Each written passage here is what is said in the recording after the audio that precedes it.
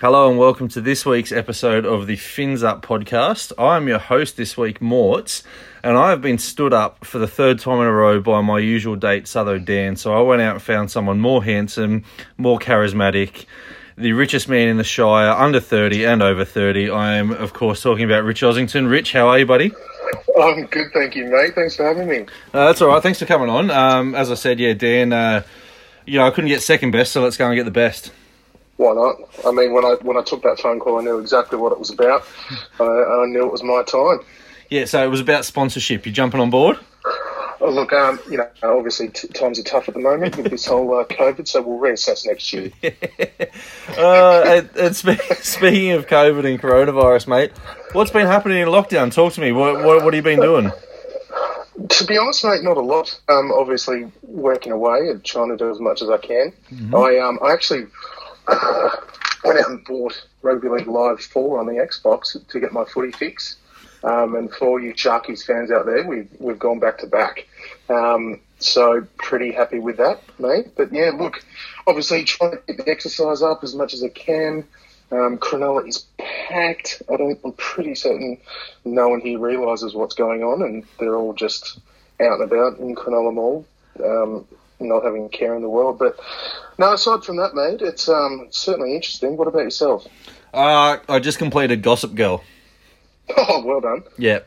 Now, working away, haven't really been able to do too much. It's been pretty hard with two little whippersnappers at home, sort of... Of course. Wanting to play while I'm at work, but, it's just one of them things. Exercise has probably taken a standstill to eating lots of chocolate Easter eggs. Yeah, so I'm getting pretty fat. I haven't had a haircut. I haven't had a shave.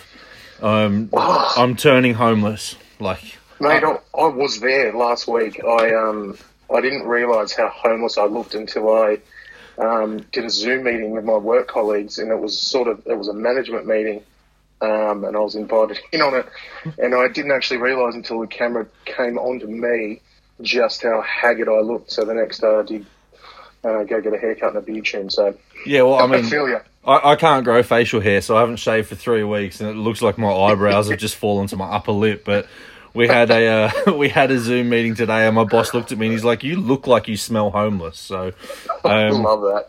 Yeah, that's where we're at the moment. I actually spoke to Brett. Speaking of Rugby League Live 4, I spoke to Brett, and he said he's been walloping you and Jimmy every time on the Xbox. Mate, this is ridiculous, and quite frankly, I'm offended. I ruin them for fun. Dead set. They have no chance against me. Granted, Brett has beat me, I think maybe once or twice, out of about 400 contests. So I'll give him that. He has beat me, but as recent as Sunday, I think I put 40 odd on him. It just reminds me of that time when we sat around drinking one Sunday afternoon in an apartment, and I took you all to town on FIFA. Yeah, mate, I don't think I've ever won a game on that. No, it's a rubbish. This is my domain. I've even got a random neighbour that lives in my unit complex. He's on the Xbox as well, so naturally I made him go out and purchase it, and I ruined him as well. So it's good fun. Yeah, right. I've never owned an Xbox. Never got any intention to do it. Now you mentioned working from home. How's that going for you? It's good, mate. It's obviously you don't have those in-office distractions and phones ringing and people walking around trying to have a chat. So the amount of stuff you can actually get done, I sort of find myself sitting there at 2 o'clock going, shit, I've done 3 days work. But it's funny, I was saying to my boss just yesterday, it's beginning to kind of feel normal, like just sort of waking up, rolling out of bed and sitting in your lounge room and working away, and I don't know if I like it. Really missing I actually really miss wearing a suit. Yeah. Oh, I'm not going to go that far. I actually I went to a place now that allows me to wear polo shirts to work, which is not too bad. But we've got this. Our business is run a lot on WhatsApp just for our communication now that we're all away, and we've got this fitness group where we've got this personal trainer who comes in and does all these he sends us all this, how much water you should be having and when you should be eating and why fasting is good when you're working from home, and everyone's getting up to train at 7 o'clock in the morning, and I've got a text message saying, where are you? And I'm like, motherfucker, I'm in bed. You get up at 7 o'clock, you do you. I'm getting up at 8:45, having a shower and starting work at 9 o'clock. Brilliant. And it's like, we had a Zoom meeting the other day, and as our normal morning meeting comes along, and it finished, and then I went out to get coffee, and Belle was like, "Did you just have a Zoom meeting with your company with no pants on?" I'm like, "Yeah, well, they can only see the above." So I was just sitting there in a towel. Exactly. I love it. I'll be a bit inappropriate. Obviously, got the fiance sitting next to me. We've got a little home office on our dining table, so we've both got 2 screens going. So 4 screens on a relatively medium-sized table isn't the best. But today, it was about 9:30 in the morning. Wasn't really into it. Wasn't feeling work at all. She was on a Zoom meeting, so I thought, why not stand behind her computer and flash her just to see her reaction? And so I'd imagine that would have obviously a weird look on her face, and that obviously came with a bunch of questions from her staff going, what's going on at home? Yeah. Well, I've had a couple of times I've had, sort of Harper's head poking the door, and, Paige come in once when I was on a meeting telling me that she'd done a poo. But we had a meeting the other day, and one of the girls didn't realise that her boyfriend was standing behind her for about 7 minutes. I can only imagine windmilling, but he had his shorts on, but he was giving us a good laugh, and she didn't realise it. So fantastic. So we're going to get into the crust of it, but what I'm actually going to do is, we spoke about our run sheet and what we're going to do, but there's something I left out because I want raw reactions from you, and I'm pretty sure our listeners are going to want it as well. Richie, talk to me about October 2nd, 2016. Oh, mate, you know what? That's actually quite creepy. I found, again, there's a growing theme here of me not really being into my work. I found myself YouTubing the highlights of that day. Mm-hmm. And I got pins and needles, mate. I dead set nearly cried. I was yelling at my phone in that last minute. Hit him! Tackle him! I couldn't believe it. It's bizarre, mate. I can't believe it was, it was that long ago. I know. What did you do on the day? I remember you were in the same bay as us, but you set up the back. Who did you go with? What did you do during the day? How did you ease your nerves? Yeah, mate. So I had Em with me, my brother, my mum, and my dad. So for those listeners out there, my parents are lifelong die-hard Sharks fans, which is naturally where I got it from. For those listening as well, Richie's brother is better than him. I'm out, not yours. So my dad, obviously, huge Sharks fan, as you know. Plenty of these had with you guys over the years, but my dad's dad, who's unfortunately not with us anymore, was an even bigger Sharks fan, and he always said to us as kids, I really hope, I don't know if I will, but I hope you guys can see Cronulla win a grand final in your lifetime. So obviously when I went to the prelim with my mum, my dad, and Em, and there was, I think, maybe 20 to go in that game, and we'd obviously wrapped things up. We were home and hosed, and my mum sitting next to me crying, going, I can't believe we've made a grand final, and I went off. Like I don't know what the score was at the time, but, we were obviously home. Yeah. Oh, Mum, don't jinx it. I went off at her. It just didn't seem real, and the next day tickets came out and nabbed them, and I said to my parents, I don't care what it costs, we're going, and we're all going together. And as you know, I've had a lot of issues with my back, and I think it was a week before I'd actually herniated 2 discs in my back again. And sitting at the grand final was tough, and didn't really get into it like pre-gaming, and wasn't drinking because I was on the meds and didn't want to miss anything. But obviously when that hooter went, I jumped, like after Latelli made that tackle, I jumped up, and obviously my back just went, and I lost feeling in one of my legs, and I was crying. And my brother and my dad have jumped on me, like everyone's going nuts. And I just remember Em looking at me going, he's not crying because they won. let go of him, and they let go, and I dropped to the floor, and my dad had to pick me up, and then it was all over from there. It was just tears. Yeah, I don't think I've cried as much in my life. And it wasn't because we won, as you said, it's because you had a bad back. Mate, I was in so much pain. I don't think I couldn't handle it if we'd lost, but No. that day was sort of really quiet, especially for game day. Like I'm one to, if we've got a 7:30 kickoff, I'm happy to have a beer at 11. Yeah. I was going to say, because I remember being in the Leagues Club car park, absolutely hammered, and that was probably about like 10 o'clock in the morning, and you hadn't rocked up, and then someone said that you weren't coming out and you were making your own way out to the game, and I was like, this is just so un-Richie like. So was it a nerves thing or? No, well, I found myself bus marshalling. Obviously, I was helping the guys with all that and getting everyone's tickets and wristbands and getting everyone sorted. And obviously, I'd had all intentions of bussing it out there. But then I thought, you know what, I'm really going to savour this with the parents. So sort of headed home once you guys all got on the bus, went to my parents' place. We had a beer there, and then, we jumped out as a family and headed out on a train, and we got out to Olympic Park and met up with Em's dad, a mate of his, who this is good. He is a huge Sharks fan, lives in Cronulla, great bloke, and he was actually on a family vacation in the States with his wife and 2 daughters, and he'd said to her, he's like, obviously, if we're in this, I'm going home. And she's like, well, you're not. And he goes, well, here's a credit card. Yes, I am.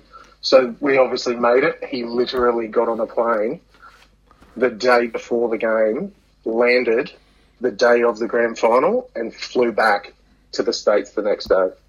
Yeah, that's dedication. I got a similar story to that, but my cousin Jolene, she was always a Sharks fan, and she one of her boyfriends of many moons ago, he actually moved over to the States. He lives in New York, and he was supposed to host one of the pre-parties for a 10X conference. And, the people who host those or even speak at one of those 10X conferences get paid more than you and I can ever dream of. And I know that we laugh at you for being absurdly rich, but he actually pulled the pin and didn't tell anyone, and he flew out to watch the game. So he was sitting a few rows away from us, and he's like, I've probably cost myself my dream job when I get back, but this was worth it. So far out. During the game, was there any point in time in the game where you just thought, we've bottled this, we're not going to win? Was it the Chambers try? Was it all the momentum the Storm had in the second half, or were you confident from the kickoff? To be honest with you, obviously from that first, I think Mickey Ennis gave away a high shot, second tackle, and obviously the intent was there just to rip in. So you could tell that we were on pretty much from the get-go.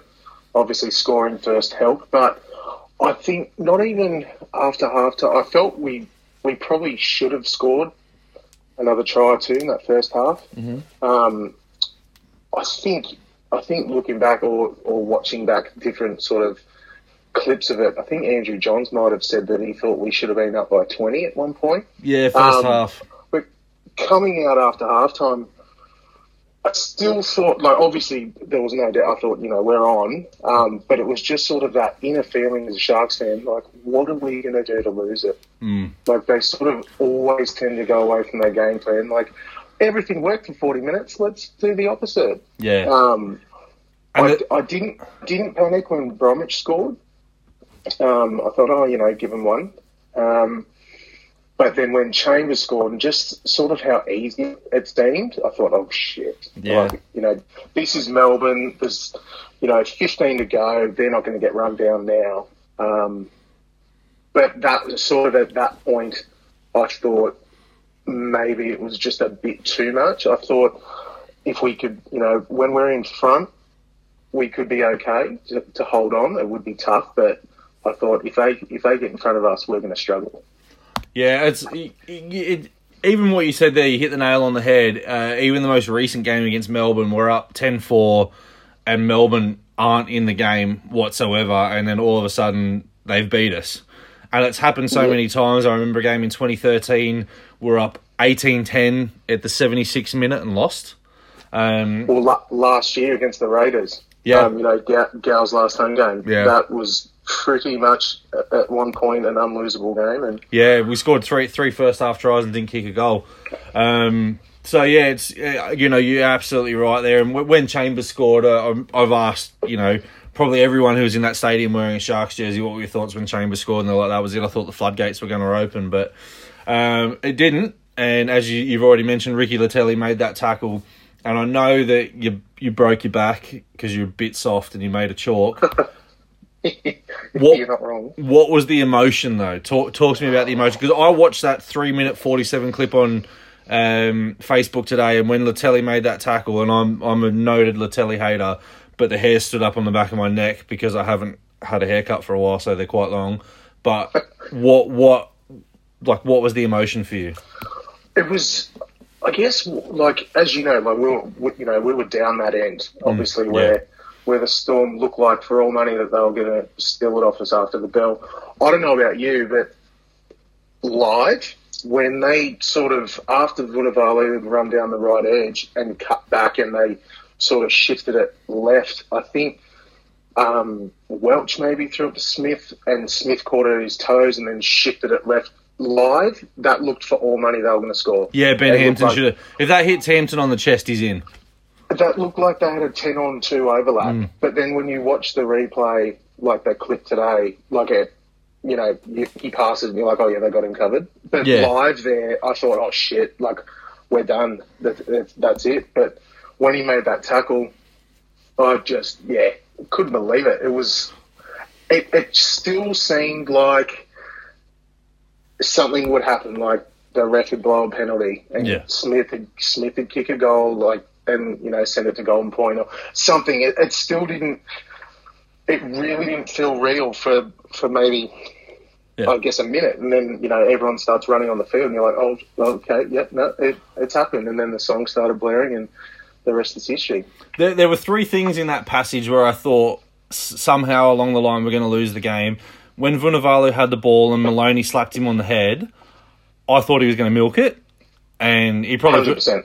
Yeah, he probably could have milked it, but I don't think the referees were going to fall for that and fall for who he was. Like, if he had fallen to the ground and clutched his face, they probably would have called him soft. Then there was the spread when Ben Hampton cut back inside, and Jack Bird even said it. He goes, I got him around the shoulder, and I thought they were going to call a penalty. That's a match-hacking penalty all day long. I don't know how that wasn't called. The third part of that play was not the tackle, but it was before that. Cameron Smith had the ball, and if he puts a grubber kick in at the back, Vunivalu scores. 100%. I thought that same thing today. I watched that again, and I thought, but why does he shake to kick? Yeah, but he had the ball out, and I just, why didn't he kick it? Smith was actually asked about that, and he said there were two reasons. He saw Ben Barber sprinting back, and he thought Barber might have got to the kick first. And the second thing as well is he thought Vunivalu was offside. Yeah, right. So, I mean, even still, it just shows that probably the greatest player to have played our game even still second-guessed himself in a grand final. Amazing. Let's go back before that in the grand final. The Will Chambers play where he grubbers down, Gerard Beale trips over his shadow, Chambers regathers the ball and doesn't pass the ball to Cooper Cronk. That wraps the grand final up. But Ben Barber makes the one-on-one tackle. What was going through your head then? Obviously, if he passes there, if he wasn't the most selfish player to ever lace a boot, he wins the grand final for them. But obviously, when you said before, you thought, the floodgates could open. If they go in there, I think they do. Well, obviously, it's out of our reach there. We crumble. I reckon they bang in a couple of more late and it ends up looking like a blowout. But that was just... I didn't realise at the time until watching the replay just how close that was. I mean, obviously live it happened so fast and you're looking everywhere and watching different things. So I don't think it seemed live that was a moment there or how big of a moment it was. if he hadn't passed it, then that's all over. I mean, I didn't even know Cooper Cronk was there until I watched the replay, but it was more of the fact that Gerard Bill just let Will Chambers walk around him and pick that ball up. That was the infuriating part for me. So we've gone. That's a stock standard Melbourne throw. They score that 9 times out of 10. Yeah, and just watching that live, like I know many people turn around and say Will Chambers should have thrown the ball to Cooper Cronk, but how fast Ben Barber was encroaching on Cooper Cronk, that's a harder pass than anyone gives credit to. But a test and origin player like Will Chambers should have made that pass. Let's move on from October the 2nd, 2016. Let's talk about a new date for rugby league. May 28th, 2020. What are your thoughts on that? Are we coming back for rugby league? Oh, mate, it's a weird one for me. I've had a couple of different conversations with a few different people, and depending on what day you catch me, my opinion changes. I mean, last week I was adamant, and even still, the start of this week, adamant that that's just not happening. I mean, when you look at it... You're a pessimist at the best of times, though. I am. I'm also a realist. Yeah. But it just seems to me like it is just a logistical nightmare. Yeah. I mean, obviously, there's a couple of states at play here.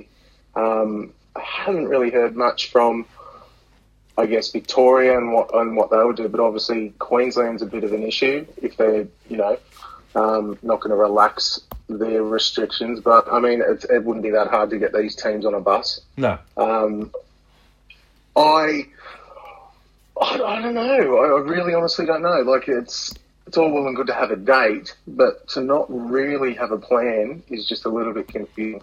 Yeah, I think they've probably gone a month too early. I think what they need to do is get everyone in an area at the beginning of May, give them their 14 days isolation, and then give them a month to do a mini preseason. So you're probably looking at, mid to late June if they wanted to kick the season back off. I just think now that even still, if tomorrow they said, it's a go-ahead and we've got to give them 14 days, you're looking the beginning of May, then the players need to get fit, then you just want to throw the game back in there, and they haven't even got the facilities yet. So I think they've overshot by giving a date. They could have said, we're going to have rugby league back this year, definitely, but giving a date's a bit much. But there's been two options thrown up. Option one was every single player lives on an island off Queensland. They catch a ferry across, and the games are played out of the Gold Coast, Redcliffe, and Brisbane. Or the other one is the teams are housed in Penrith and at Homebush, and the games are played between ANZ,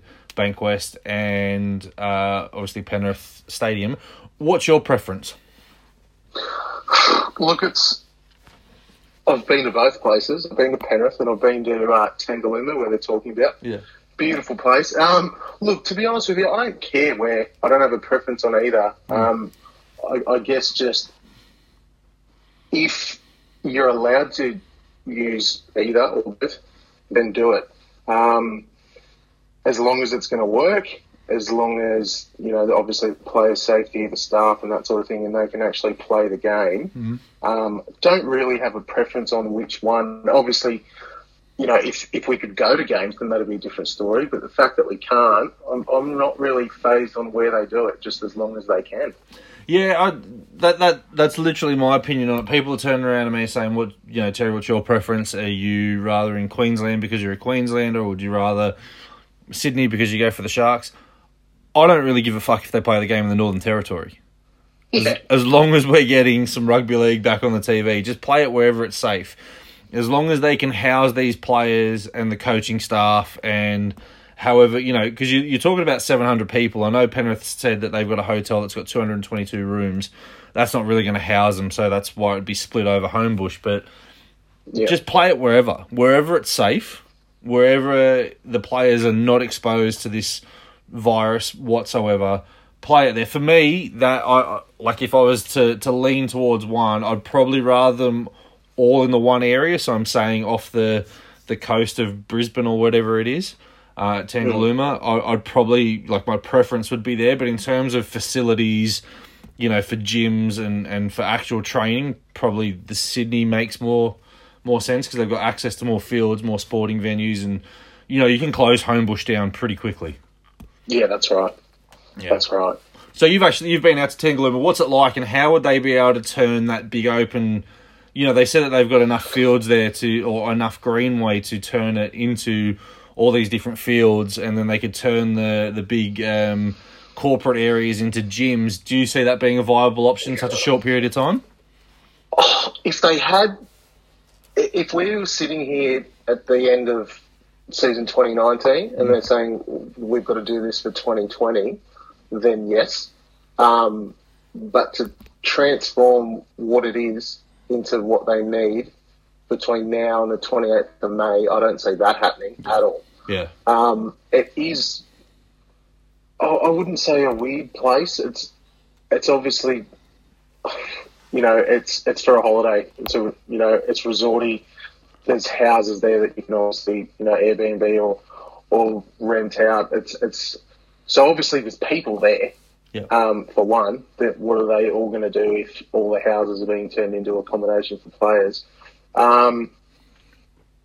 Facilities wise, I'm not sure. Obviously, there's beach and there's that sort of thing. But yeah, I'm not too sure. Sticking a bunch of NRL players on one little island, that could turn into something else. Yeah, but there's no schools or anything for them to harass. So all they're going to do is harass each other. Correct. So like if they're going to send nudes to each other, that's their own prerogative, I guess. But they've got more chances of getting in trouble at Penrith than they do on a remote island. But you hit the nail on the head there. I think that Tangalooma idea came about when they closed the NRL down. So middle of March? They probably could have, if they had said, we're going to give you a date of this. They probably could have done it, but the more that this is dragging on, the less time they have to prepare. So, which is why I think Sydney is going to be the preferred option, and I don't care.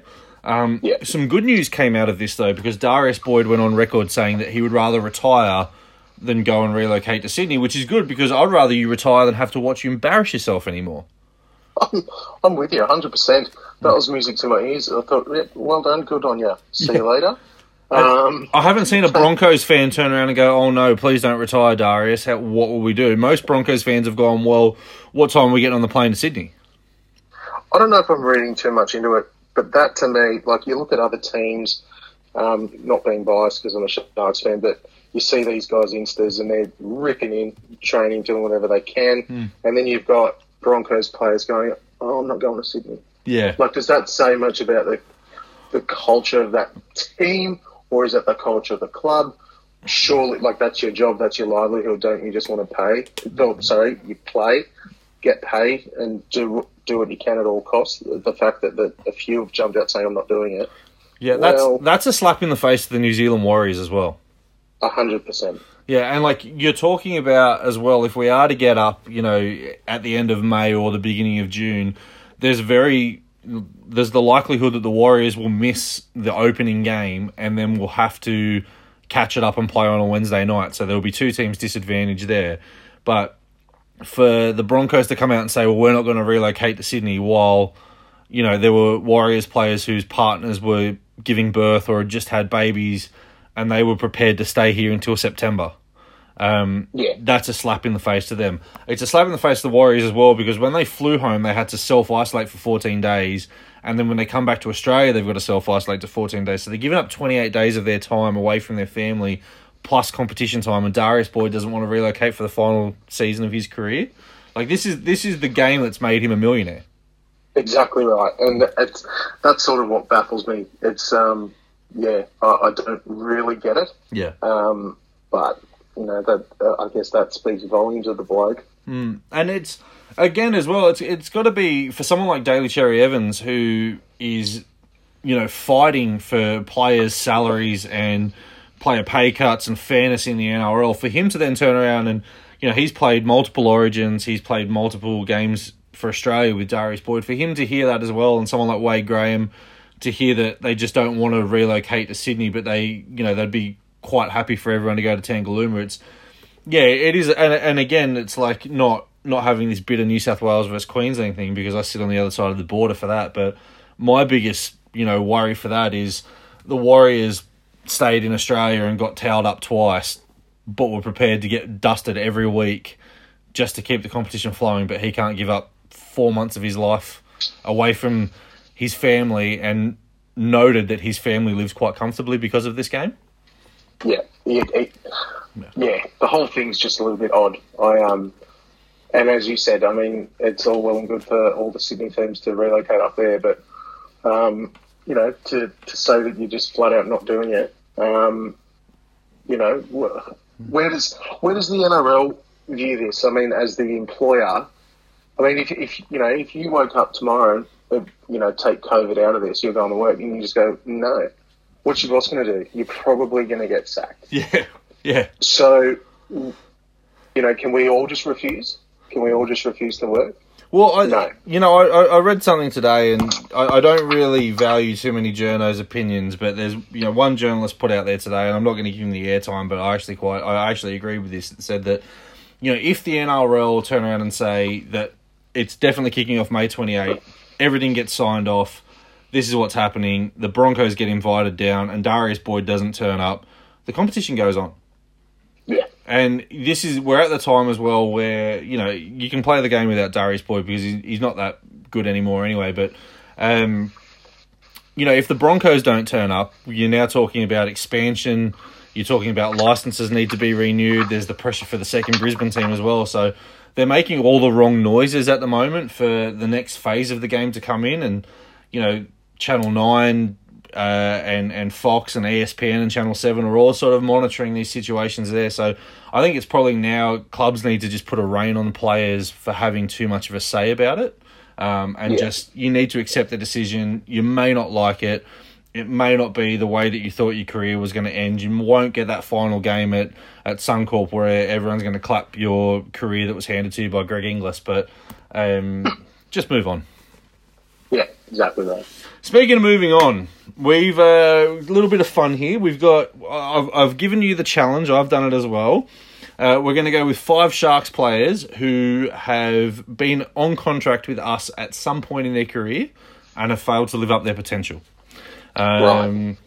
I don't know why I did this. I just thought it would be something different that Dan and I had talked about doing our own 17, but. You know, he stood me up, so I'll take the thunder away from it. So, coming in at number 5, who's your biggest waste of potential that you've seen at the Sharks? So I went potential, and then the word hype was thrown around. So what I did, I changed it up a bit, and I've picked my top 5, and I can't decide on an order, so I'll just name them. But my top 5 overhyped signings. Okay, signings. Okay, cool. And so who's number 1 or number 5? Number 5, look, I'm just going to go straight off of how I've written them, but so this is obviously Cronulla signing by name and just overhyped and certainly did not live up to their potential or their past. Mm-hmm. So I've gone with Trent Barrett. Ooh, not a bad shout. Not a bad shout. So, just, look, a bit of a dud. Obviously coming off a pretty handy career and at rep level as well, but signed a 2-year deal. Don't think he made it through it.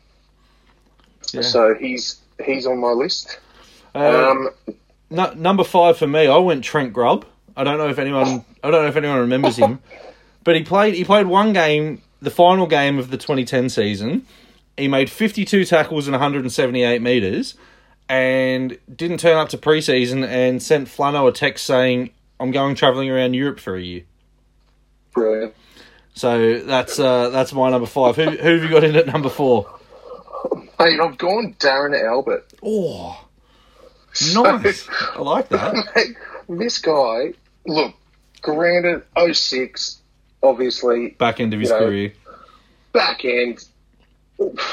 I don't know what we were thinking. Granted, he did score 12 tries, but, rewind 4 or 5 years and he probably would have scored 20-odd. So that's why I've got him there. I didn't mind the Darren Albert signing. The thing that got me was when he made that break and just sort of jogged because he saw the forward coming at him and he didn't accelerate. And second rower got momentum up and took him out. I was literally thinking this today. I swear, I remember being at that game, and he just could not score. He should have scored 8 tries. Yeah. Don't think he scored any. No, And he that dropped the ball exact over the moment- line twice. Oh, he killed me. And that game is the reason he's made my list. Number 4 for me, I went Nathan Stapleton. Oh, yes. Debuted 2009 at fullback, was one of the shining lights on that horrible 2009 season, and then just never put it together, was given multiple opportunities at fullback, multiple opportunities on the wing. He had a game in 2012 where he ripped Brisbane apart up there, scored a couple of tries off bombs. He did it against the Titans as well. And he scored 4 tries against the Warriors in 2014. But consistency, injuries, whatever, his body let him down. He never lived up to the junior hype that was on him. Yeah, agree. Who have you got next? Mate, I've got Tim Smith. Oh, so before I let you explain Tim Smith, I had an argument about this today. I put my failed potential 17 up, and obviously Chad Townsend was my halfback. And someone said, how did you not have Tim Smith? And I was like, no, my team's made up of local juniors, so shut up. So go. I'll give you your spiel on Tim Smith.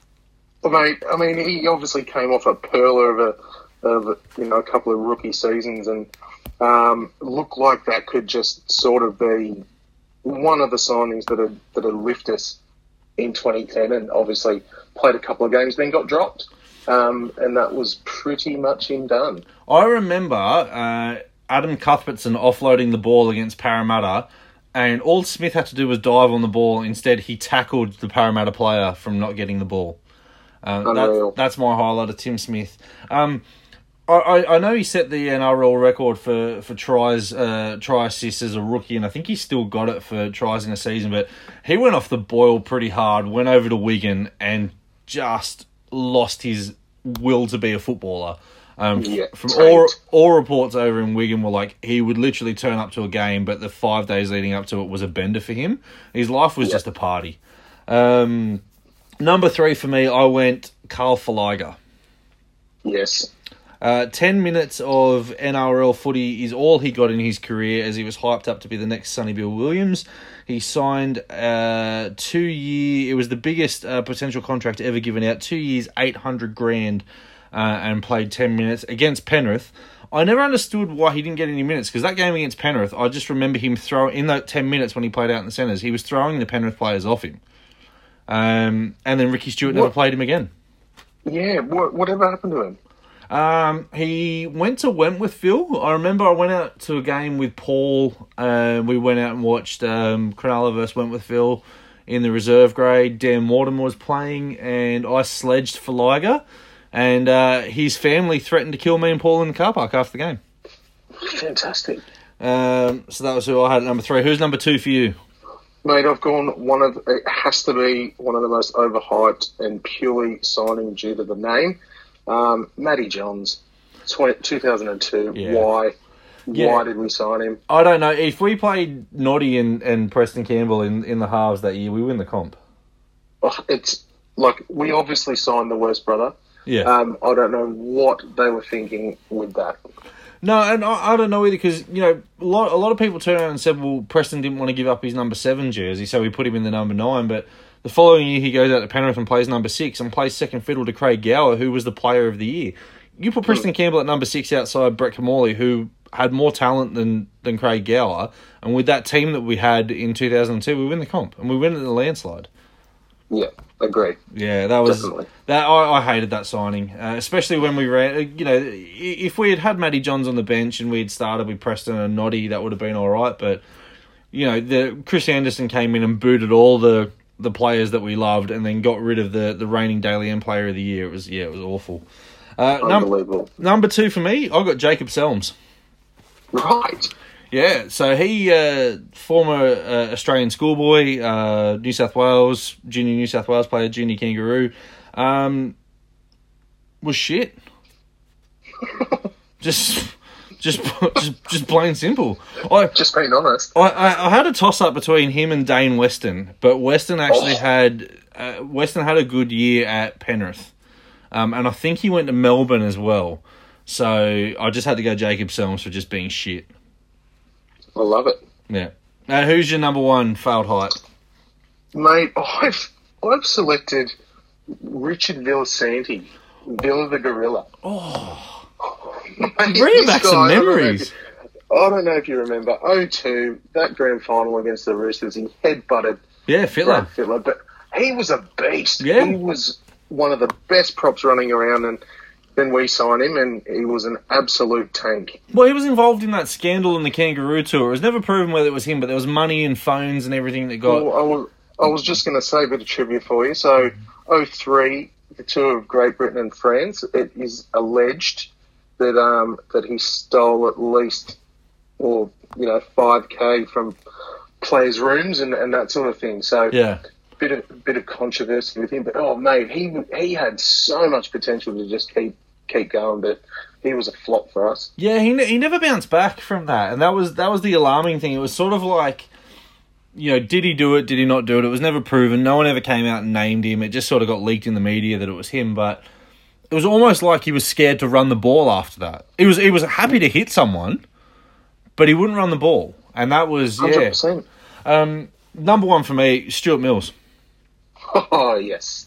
The Phil Gould called it the greatest debut that he had ever seen against the Roosters, and that Roosters team was coming off the grand final the year before, and I know they had all types of controversy going on, but that game from Mills, I thought we had the next Australian winger.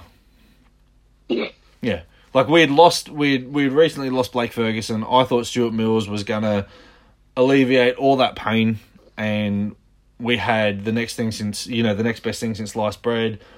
I thought he was going to be a great winger for us and then move into the centres, and we were just going to have this dream player, and him and Townsend were, going to lead us into these glory years. He played 16 games for us and scored 6 tries, and then went to the Broncos and never did anything else. See, it was, I'm with you there. That's a great shout. I left some notable names off. I left Broderick Wright off. Former Australian schoolboy, again, big signing from Ricky Stewart, lots of money. Adam Cuthbertson, I had to leave off. I nearly had him, but I opted for Villa in this case. Yeah, but the only reason why Cuthbo didn't make my team was because he actually went over and had a half decent career for Leeds, and he's now a really good coach. 100%. Yeah, I left Tim Smith off. I left Albert Kelly out. Oh, yeah. There was also a name going around. I don't know if you remember him, Matt Parada. I do. He was a centre, and he was the biggest human being I've ever seen in my life. Not in terms of height, but in terms of just muscles. This guy was just muscle on muscle on muscle. Went out and watched him play a game in New South Wales Cup. He scored 4 tries, and you just couldn't tackle him. He was just that big, strong, fast, powerful. And then Ricky Stewart didn't sign him. Far out. Yeah. Absolute weapon. Yeah, Matt Parada was good. But we've had, Lance and Judo was another one. Kyle O'Donnell got left off my list. Cade Snowden. Yeah, I thought about him today, and I thought, well, he was good for us. He was good for us. Luke Douglas was going to go on my list because he never played a rep game. Yeah, I mean, they were both fantastic. That's why I couldn't have them. They were fantastic for us as soon as they left, their careers went. Yeah. All right, we're going to get into some trivia. Some easy questions. I promised I wouldn't stitch you up too hard. And then we've actually got some Twitter questions that have come in that are quite funny. So the trivia, you will know the answer to this one. Who gave away the first penalty in the NRL Grand Final? Michael Ennis. He did, in the second tackle of the game. Shane Flanagan spoke about it on Fox League the other night. It's still an incredible stat to have. The fastest penalty given away in a grand final. I love that. Who gave away the first penalty on Chad Townsend for us to go up 2-0 in that grand final? That was Vunivalu. No, it was Marika Korobetti. Oh, it was. It was. Oh. It was Marika Korobetti, the left winger, not the right winger. Oh. Yeah. It was Marika. Shut the gate. Who gave away the last penalty on Chad Townsend, which gave us the chance to score our match-winning try? It was a forward. It was. He's etched in Sharks folklore. He's one of the good guys from Melbourne as well. I'll give you a hint there. He's one of their good guys off the field. Yeah, look, I've got... I want to say Christian Welch. You are correct. Yeah. Yeah. Definitely one of the good guys. Yeah, definitely one of the good guys. Doing some good things on social media to drum up a bit of positivity as well. So, just a shame that his legs are letting him down at the moment. That's it. Who is our all-time leading try scorer? Oof. I don't know why I don't know this. You should know this. He's our second greatest ever player. I should know this. I want to say Matt Rogers. No, it's E.T. Yeah, he was my second pick. Yeah. E.T., 165 tries he scored for us. That's ridiculous. Who's our all-time leader in games played? Gal. Yeah, nice and easy one. 2019, who was our last try scorer? Oh, 2019. Yep. So we're talking. We knocked out by Manly. Morris. Yeah, good shout. To start 2019, we were given a penalty try. It was between Sione Katoa and Josh Dugan. Who was awarded the try? Katoa. He was. He was taken out just before the line. All right, we played 2 games. We played 2 games in 2020. Who made the most tackles for us? Oh God.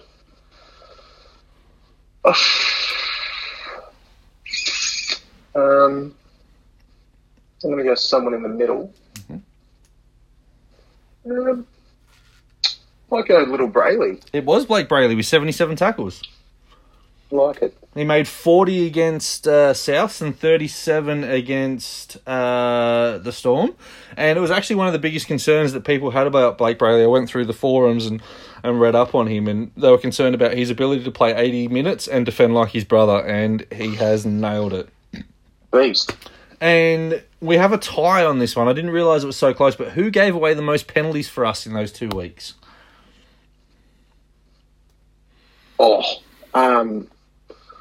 God. So it's a tie between 2 players. One of them's got to be Fafita. No. Fafita only gave away 2 penalties. It just dropped the ball 18 times. Yeah. All right, so it's not Fafita. Oh, wow. Woods?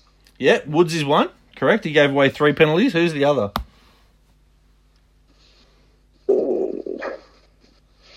Who else we got? You know what? This shocked me as well, but I remember he gave away all his penalties in one game, and I was furious. Which game was it? Melbourne. Oh. He gave away a ridiculous penalty that he didn't need to give. Sounds like Fafita, but it's not. That's got me. I'd be just throwing a name out for the sake of it. Mm-hmm. Who is it? Chad Townsend.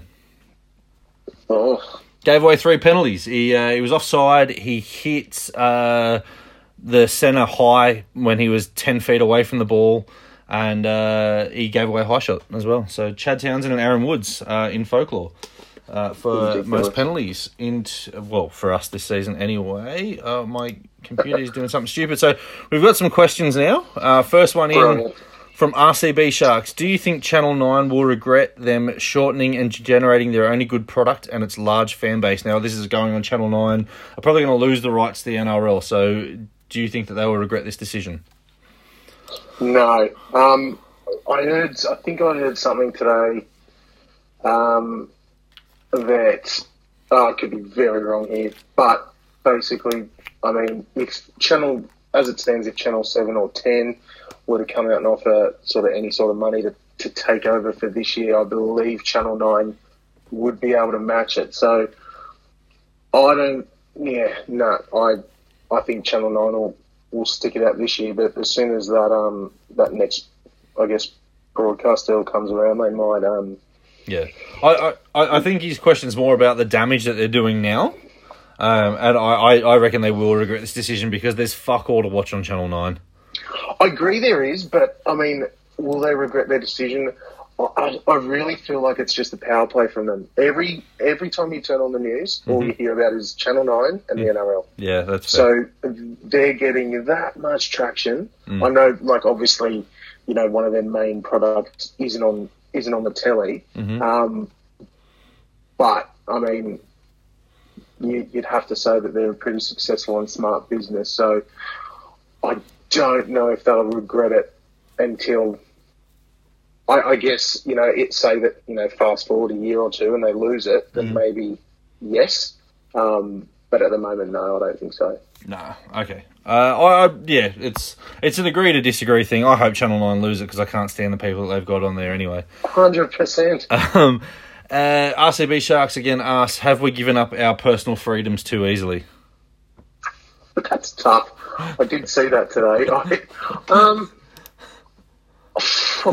don't really know how to answer it because I don't feel like... the answer is yes. I think we have given it up too easily just because we've been told to, but we've been told to for a reason. I'm sort of sitting with you on that. I mean, but... Yeah, look, I mean, if we have obviously the flu season's coming up. If the general flu comes through and rips through Australia, we're not going to lock down. Yeah. I guess that's where maybe, yes, like, did we jump the gun? Has everyone jumped the gun? I can't answer that, but yeah, I'd say if I have to answer it, I'd say probably, yeah, I'm with you.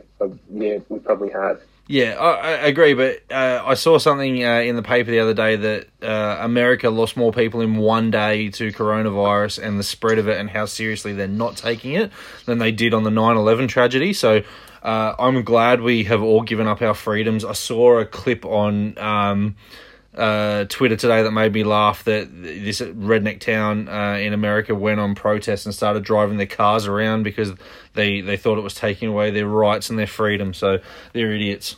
Stay inside. Just fucking stay inside. Let's get through these questions quickly. Dan asks, why won't you sponsor us and fly me and Dan to Hawaii? I don't know where Dan's been, but to you, Dan, I know you're listening. There is a global pandemic at the moment, and there's no flights, so that would be one of the main reasons. We're in April. My holiday in November has been cancelled. Oof. Just so we know there. 3 questions to go. Is Rich taking over Dan's position from now on? No, but if Dan does stand me up, it's good to know that Richie will be a good host. He says, will there be alcohol flowing? I actually haven't had that much alcohol during lockdown. I don't know about you. I'll be honest. I had 6 beers prior to this kicking off tonight, so it certainly helped. I heard a little birdie told me that you actually left your house tonight to go out socialising. To be honest with you, I did. Mm-hmm. Went to the parents' house, which I don't know if that's allowed or not, but no, it was good. I had a few beers with the old man. Very much enjoyed it. Yeah, that's good. I'm glad. You know what the thing is at the moment is my dad's like, I don't want to put like a downer on this. My dad's really sick and he lives in Penrith and I'm not allowed to drive there. It's awful. Yeah, it hurts. And the last one is, since Mortz is bored at home, will he be dressed up for the formalities? I actually did dress up tonight. What are you wearing? I'm actually wearing a collared shirt with a tie. But our Skype is not working. So Richie actually can't see that I dressed up for him. I didn't have a shave. I did slick my hair back. Hey. And when I couldn't get this working, I've thrown my shirt away and or the tie's come off anyway, and I've put my hoodie on now. But I actually did get dressed up, and we've got to wrap this up quickly. But you and I are going to have a bit of fun this weekend. We're having a house party where we will be dressed up watching the races, and we've got some good guests coming on that. Alex Wilkinson, Larry's coming on there. Phil and Phyllis are going to stop by. We've got the Connells. So if anyone wants to come and have a beer with Richie and I this weekend and watch the races, hit us up on Twitter. We'll bring you in and out during the day. We'll have some fun. We'll have some trivia, and we'll get pissed. Love it. Yeah. Anything else you need to plug before we go, Richie? No, mate. Thank you for having me. Loved it. All right. See you next week. That's it. Hail Toby Rudolph. Hail Rudolph.